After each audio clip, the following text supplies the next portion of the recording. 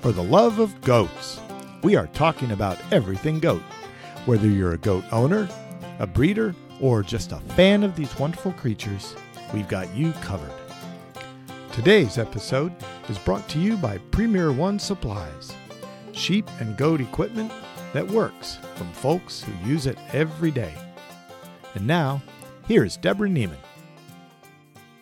Hello, everyone, and welcome to my very first podcast on For the Love of Goats. The name of this seemed to be pretty obvious to me because I really love goats. And it's kind of crazy because it all started back in 2002 when we moved to the country to start growing our own food organically. And I just thought the price of goat cheese was kind of ridiculous. And I thought I could get a couple of goats and make my own cheese, and we would all live happily ever after. And it started out simple enough. I got some goats and I started making goat cheese, and it seemed really easy. And I even started making goat milk soap. And then the goats started dying and they weren't getting pregnant, and we had all kinds of problems. It was a huge challenge for several years to get it figured out. In fact, for the first 5 years that we owned goats, we never had a buck live past the age of 3. This does not sound like the beginning of a story of somebody who would ever write books about goats or speak in conferences across the United States and Canada about goats. And honestly, there were times I wanted to give up. But these crazy creatures had completely stolen my heart, and giving up just wasn't an option. I really wanted to make it work. And not just because I wanted the goat cheese, but because I really loved the animals and I wanted to figure it out. And so that's what we did. And along the way, I wound up doing so much research to save my own goats that by the time I was done, it honestly felt like I could write a whole book about it. And ultimately, that is what happened. After I wrote Homegrown and Handmade, my publisher heard me talking about goats at a conference one day and came up to me and said, "Hey, have you ever thought about writing a book about goats?" And I was ecstatic. I just about jumped out of my skin. I was so excited about the idea of writing a book about goats because I had thought about it and I was really excited about sharing all of my knowledge with other people. And that's kind of the way that the whole thing started. If you've read my books or magazine articles that I've written or my website, or you've seen me speak at conferences, then you already know a couple things about me. One is I love research. Research is what saved my goats' lives. And also listening to other breeders. But another big thing with me is I do not believe that there is one right way to do it. You have to know the why behind what works. So sure, there are certain things that work on my farm, but I will be the first person to tell you that not everyone should do what we do, because nobody else has the exact same mix that we do of genetics and forage and really horrendous well water that's full of sulfur and iron and has caused so many problems for us. It's all different. So when somebody tells you that they did something that solved all their problems and now everything is great, there is so much information that you need to know about them and their farm and their water and their goats. All of that makes a difference.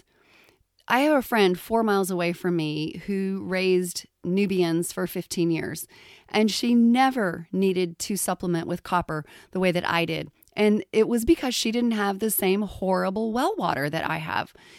Their well actually ran dry, and so they had to haul water from the city, which sounds like a really horrible thing, and it was. It was a huge pain. It was expensive. But because their goats were getting city water, it didn't have all the sulfur and iron that was in our water. And all that sulfur and iron in our well water was binding with the copper and making our goats copper deficient. Her goats never had a problem with copper deficiency, simply because her well water was different. So that's the kind of thing that you really need to know. I know 2 people who killed some of their goats accidentally because they gave them multi-min injections when they didn't need them. And the reason they did that is because someone else told them that multi-min injections had been a great thing for their herd. It helped them with so many different problems, because it's got selenium in it and copper in it. So, that helps with fertility and other things. And so these other people thought, oh, I want my herd to have more fertility and to have fewer health problems and stuff. So I am going to give my goats the same thing. And they wound up having some goats die. And they actually got the liver and kidney tests that showed that their goats died from toxicity from too much copper and too much selenium, because the injection is very high in both of those. And so it's a great thing for people who need it. But that's why you have to know the why behind doing things. You can't just do something because it worked for someone else. I feel like everybody has a valuable story to tell about their goats, and we can all learn a lot from listening to other people's stories, from reading about them online, from watching YouTube videos and things like that. But the lessons that we have to learn may not necessarily be that we need to do the same thing that person is doing. What they've learned about their goats may not actually be relevant to our goats. Or maybe what we learned from someone else's story is what not to do, like those people who gave their goats injectable minerals when they didn't actually need them. So I guess what I'm telling you is I'm not going to be telling you what to do. Basically, we all need to become our own personal expert on our own goat herd.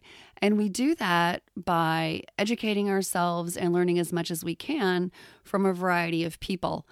And that's one of the reasons that I decided to start this podcast, is because there are actually a lot of areas about goats that I don't know anything about.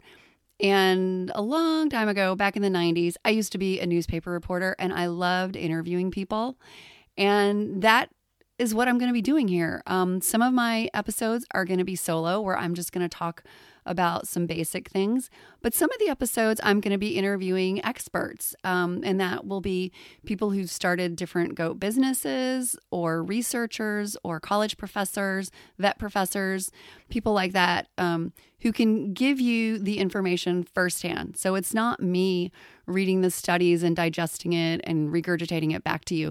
I am really excited about reaching out to people who are actually in the trenches doing these things. So, some of the upcoming interviews are going to be more science related, like ruminant nutrition and using Lespedeza for worm and coccidia control, as well as infectious causes of abortion. And those are going to be the expert interviews. And then on the more business side of things, I'm going to talk to people who have pack goats and who are making a business with goat milk soap and goat dairies and things like that. So I'm really excited about getting to talk about goats with a lot of these people. But I want you to know that this show is totally for you. I'm not just doing this to listen to myself talk and to have fun chatting about goats, although this is going to be so much fun. So if you have a suggestion for a topic that you want me to cover, then feel free to drop me a line by visiting my website at fortheloveofgoats.com, and you can click on the contact button and send me a message there, or through the Facebook page For the Love of Goats, which you can find at facebook.com/lovegoatspodcast. And now a word from our sponsor. Today's episode is brought to you by Premier One Supplies. They make sheep and goat equipment that works, from folks who use it every day. I specifically approached the wonderful people at Premier One and asked if they would sponsor my first podcast. I thought it was especially appropriate because I have been using Premier One supplies longer than any other company who makes anything for goats or sheep. We had only been here for a couple of months when some propane was delivered one day, and the man delivering it said to me, "I see you got goats. Do you know about Premier One?" And I said, "No." And he wrote down their name and their phone number for me because it was 2002. So the internet was there, but it wasn't really big yet. And so he let me know about it. And I contacted them and I got their old-fashioned catalog back then in 2002. And before you knew it, we were buying we bought their heat lamp. We bought all sorts of stuff from them. Within a couple years, we bought our first rolls of Electronet, which is it's electric netting for sheep and goats. And it is absolutely wonderful. We bought a couple rolls of it and we thought it was really super and realized we needed more. So we bought a few more rolls of it and realized that we needed more. And so for years, it seemed like every year we would say, we need 2 or 3 more rolls of this. And now we're not really sure, honestly. We think we have 15 or 16 rolls of it. And that's just for the sheep and goat. We also have 3 rolls of the poultry netting that we use with our chickens and our hen mobile. So as with every single sponsor of every single podcast that you will hear from me, the products are ones that we have used and that we absolutely love and that I have recommended for years, long before I ever looked for a sponsor for anything. So Premier One Supplies is a super awesome place to get all of your goat supplies, and you'll find them at premieronesupplies.com. And now back to my story. If you think I left out a few details when I jumped from goats dying to writing books, you would be correct. There were a lot of tears for quite a few years before we got things figured out. Unfortunately, there was not much research done on goats prior to the 2000s. So there was not a lot known about nutrition or parasites, and those were our 2 biggest problems. Our goats became copper deficient for several reasons. First, our well water is very high in sulfur and iron. Sulfur and iron are copper antagonists. That means that they bind with the copper, which makes it unabsorbable by the body. Now, it doesn't mean they can't absorb any copper. It just means they need a lot more. Now, this was a problem because I didn't really take their needs for minerals very seriously. So I did have a free choice mineral for them, but if it was full, it was full. And if I forgot it for a while, I forgot it for a while. And so they were not reliably getting their regular minerals. Now, once I discovered that this was like really important and I put the minerals out there, that, did not help a lot. We still needed to supplement more with just the copper. Another problem we had is that the goat feed that we were feeding only had 10 ppm copper in it, which is not nearly enough. We've learned a lot since then, and the goat feeds that you find in the store now are usually between 20 ppm, which is twice as much, or 40 ppm, which is 4 times as much. So you can see basically our goats were suffering from primary and secondary copper deficiency, meaning they didn't have enough copper in their diet, and what little copper they did have was binding with the sulfur and iron in our well water, causing them to be deficient. This resulted in them not getting pregnant, not staying pregnant, aborting at all different stages of pregnancy, which was probably the most heartbreaking thing, to go out to the barn thinking that, you don't have any goats due for another month, and then to find these tiny little toothpick goats that were born way too young and too small to ever survive. So that was very heartbreaking. The other problem that we had is that we wound up with total dewormer resistance, which means that none of the dewormers worked on the worms on our farm because we had been using the dewormers incorrectly, but we didn't know that. In fact, vets didn't know that. Nobody knew that back in the early 2000s. After we had a goat die from parasites, the vet told me to deworm all of my bucks every month and to rotate dewormers, which was very common advice back then. That's what people had been doing for 10 or 20 years. Unfortunately, the practice was not based on research. It was just what people thought was common sense. Well, that just makes sense, right? If you switch around the dewormer, they can't become resistant to it. And if you use it every month, then you'll be killing them all. Well, that's just all wrong, which we know now, but we didn't then. So anyway, the research on goat parasites was just getting started in the early 2000s. Another one of the old common sense ideas was that if one goat had worms, they all had them. So you needed to deworm everybody if one goat had worms. Well, we now know that that's not right either. They've actually found vastly different worm loads in different goats in the same herd. And we've learned that if you rotate dewormers, it actually causes dewormer resistance to happen faster than if you just kept using one until it no longer worked. And we also know that you should never deworm your goats on a schedule of any sort, not monthly, not quarterly, not even annually. You only need to deworm your goats when they are being negatively affected by the worm load. Think of them like you think of antibiotics. You don't need to give antibiotics to your goats just because you think maybe there's a possibility that they might get sick. Or if one goat in your herd has an infection, you're not going to give antibiotics to all of them. And we all understand the issue with antibiotic resistance, and the issue with dewormer resistance is similar. If we only had 3 different antibiotics, we would be really, really stingy with them. We wouldn't use them unless we really, really needed them. And that's how we need to be thinking about dewormers. So what happens when you wind up with dewormer resistance to all the dewormers? It means that you just sit there and you watch your goats die when they get a heavy load of worms. Yes, there were a lot of tears. It was horrible.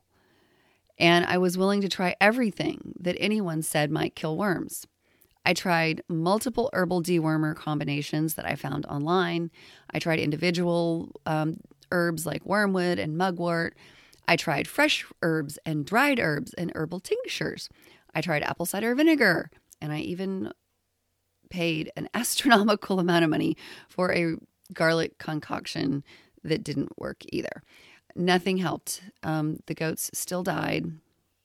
But then I started reading the research that was just starting to surface back then. And that was when I learned about the importance of pasture rotation and how to do that correctly. And then doing everything possible to keep your goats' worm loads low enough that they won't get sick and that it won't kill them. And so this meant something craziness like your goats. If you live in Illinois, that meant we were going to be kidding in the middle of January. And that's because goats can get a really high load of worms after they kid. And if we kid in January, that was less likely because all the worms on the pasture were frozen. So there was no issues with reinfection whatsoever. The only worms those goats had to deal with the ones that were inside their body.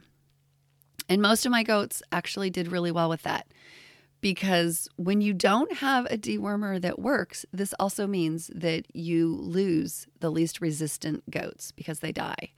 And the goats that survived had a fairly high natural resistance to worms, or they were at least resilient, meaning that their worm load would get high, but they could handle it. I don't want to get too far into the details because we will definitely be discussing parasites in future episodes with some of the experts in this field.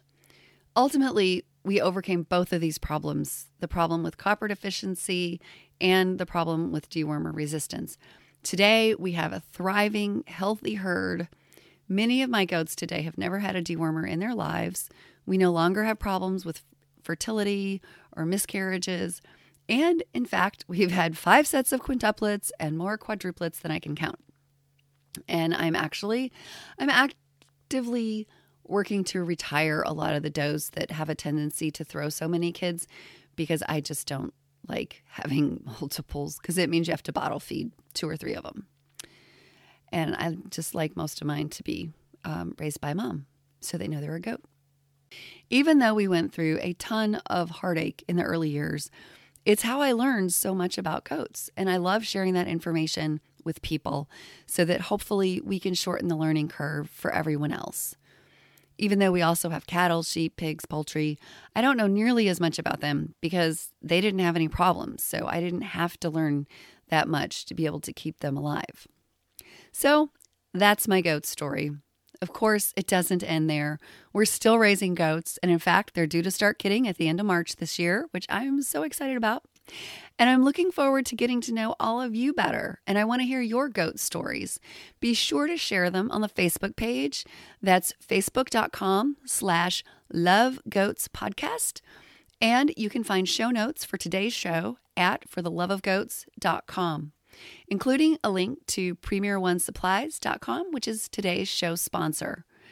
I hope you'll join us for our next episode, where I'm talking to a ruminant nutritionist about the difference between alfalfa and Timothy hay and hay pellets, and when your goats may or may not need free choice baking soda.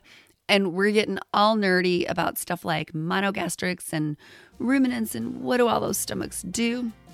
So it's really exciting. Be sure to hit the subscribe button so that you'll hear about future episodes. And please be sure to tell your goat friends about the show. Bye for now, and I'll see you all next week.